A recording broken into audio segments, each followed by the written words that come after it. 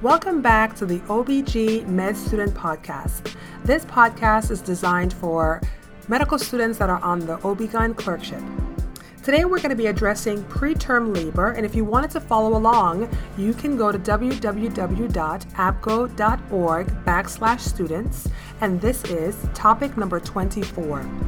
You can also follow along in the Beckman and Ling textbook, the 8th edition, and this is chapter 15.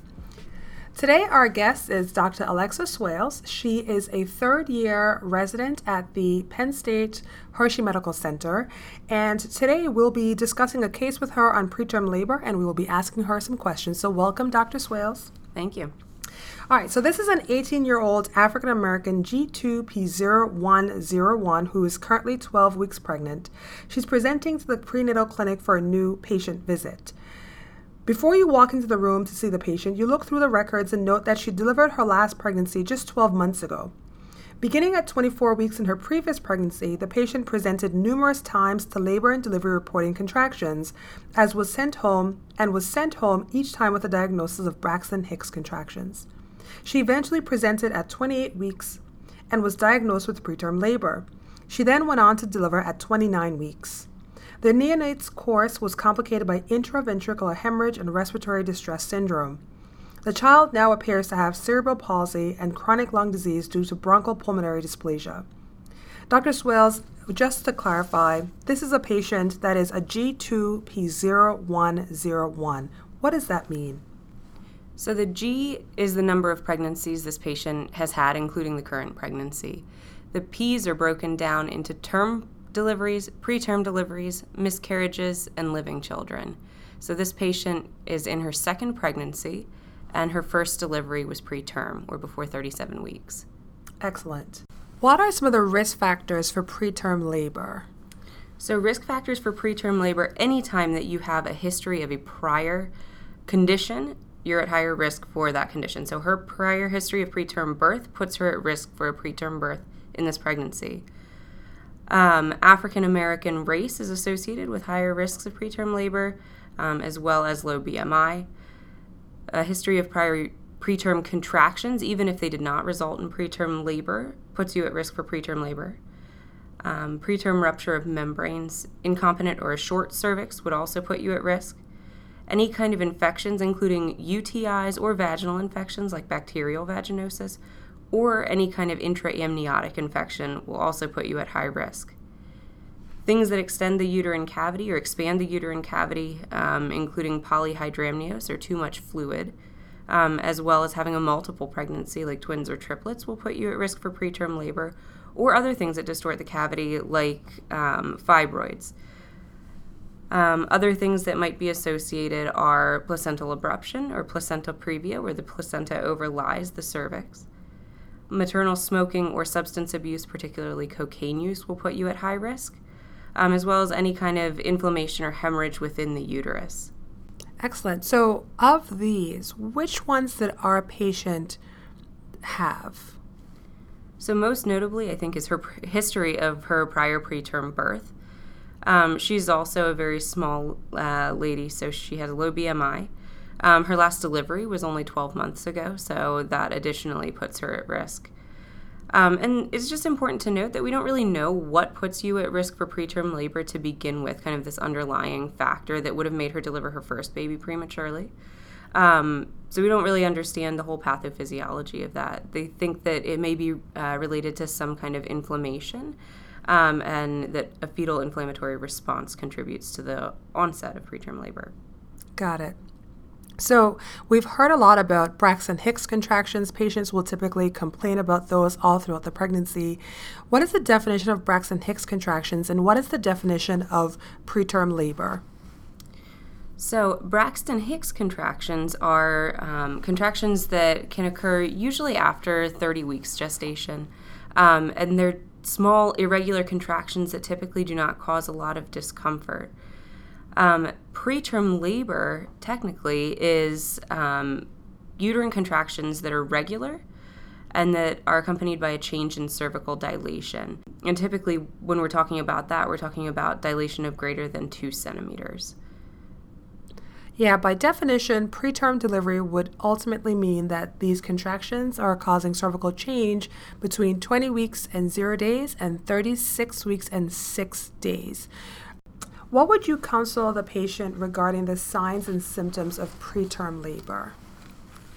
So it's very difficult when you have a patient that presents to triage with contractions to know whether these ultimately will result in preterm labor or whether they are strictly preterm contractions.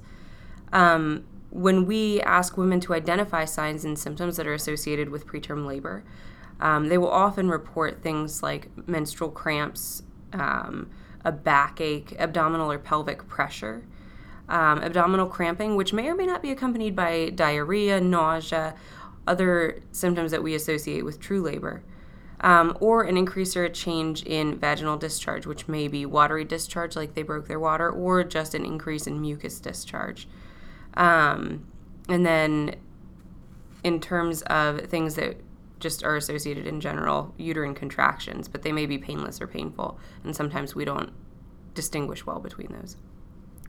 What recommendations, if any, would you discuss with this patient regarding prevention strategies to reduce the risk of preterm delivery in this pregnancy, to reduce the risk of neurodevelopmental disorders and other morbidity associated with preterm labor in this fetus should she experience preterm labor? So this is really interesting, and this is a practice change over about the past year. We used to recommend for women who had a history of preterm labor intramuscular or vaginal progesterone. That is no longer the recommendation. So you may see that in your textbook, but just know that when you hit the wards, that's not something that we practice anymore because that has not been shown in further analyses to be associated with a decrease in preterm labor and puts the mother and fetus at risks. So we learned the results of this prolonged trial in March of 2019. So that's a relatively recent practice recommendation.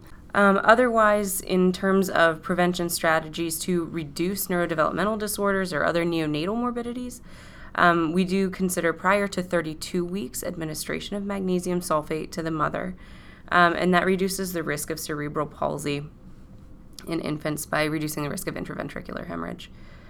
Also, for mothers that are either have an unknown GBS status or are known to be GBS positive, we would treat them with GBS prophylaxis to reduce the risk of group beta strep sepsis in the neonatal period. And then for deliveries that we anticipate to be preterm, we also administer steroids. So this we're talking about either betamethasone or dexamethasone. And these are given to the mother prior to 37 weeks gestation in order to accelerate fetal lung maturity and decrease the risk of necrotizing enterocolitis or intraventricular hemorrhage. Excellent. So if this patient does experience preterm labor, what recommendations would you make regarding treatment and management? So there are a couple of tests that you can do to determine whether the patient is at risk of delivering in the next week. That includes fetal fibronectin testing and then cervical length exam. Fetal fibronectin testing is most useful when it's negative. It has a very high false positive rate, but if it's negative, you can be reasonably reassured that the patient will not go into labor within the next week. And same for cervical length. If the cervical length is longer than 2.5 centimeters, you can be reasonably reassured that the patient is not going into preterm labor.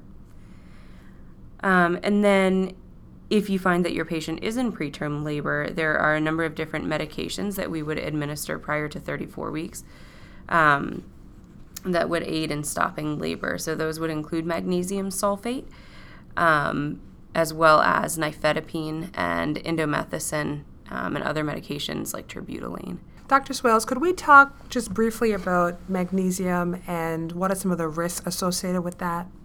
Sure. So when you see patients on magnesium, they have a very characteristic appearance. It causes initially, when you give a bolus, maternal flushing. And then over time, an increased magnesium level will give you decreased reflexes, muscle weakness, and can result in pulmonary edema. So we make sure to maintain a therapeutic range. It can also result in fetal lethargy, and you'll see this on the heart rate monitor. The variability in the heart rate typically is decreased. You can also see neonatal hypotonia and respiratory distress upon delivery, and sometimes bone abnormalities if the mother's been exposed to magnesium for more than 7 days. So I guess it's really important that we limit our use of tocolytics such as magnesium to just about the time necessary to complete the antenatal steroid course. Is that about right?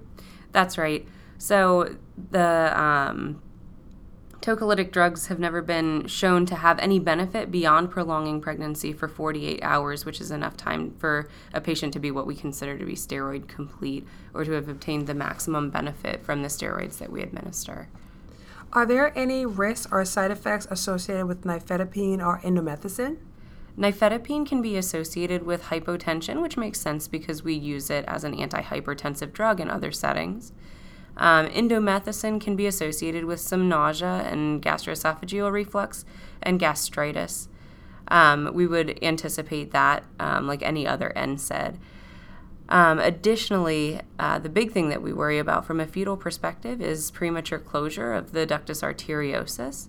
And if the patient is administered indomethacin for more than 48 hours, it may keep the ductus arteriosus patent.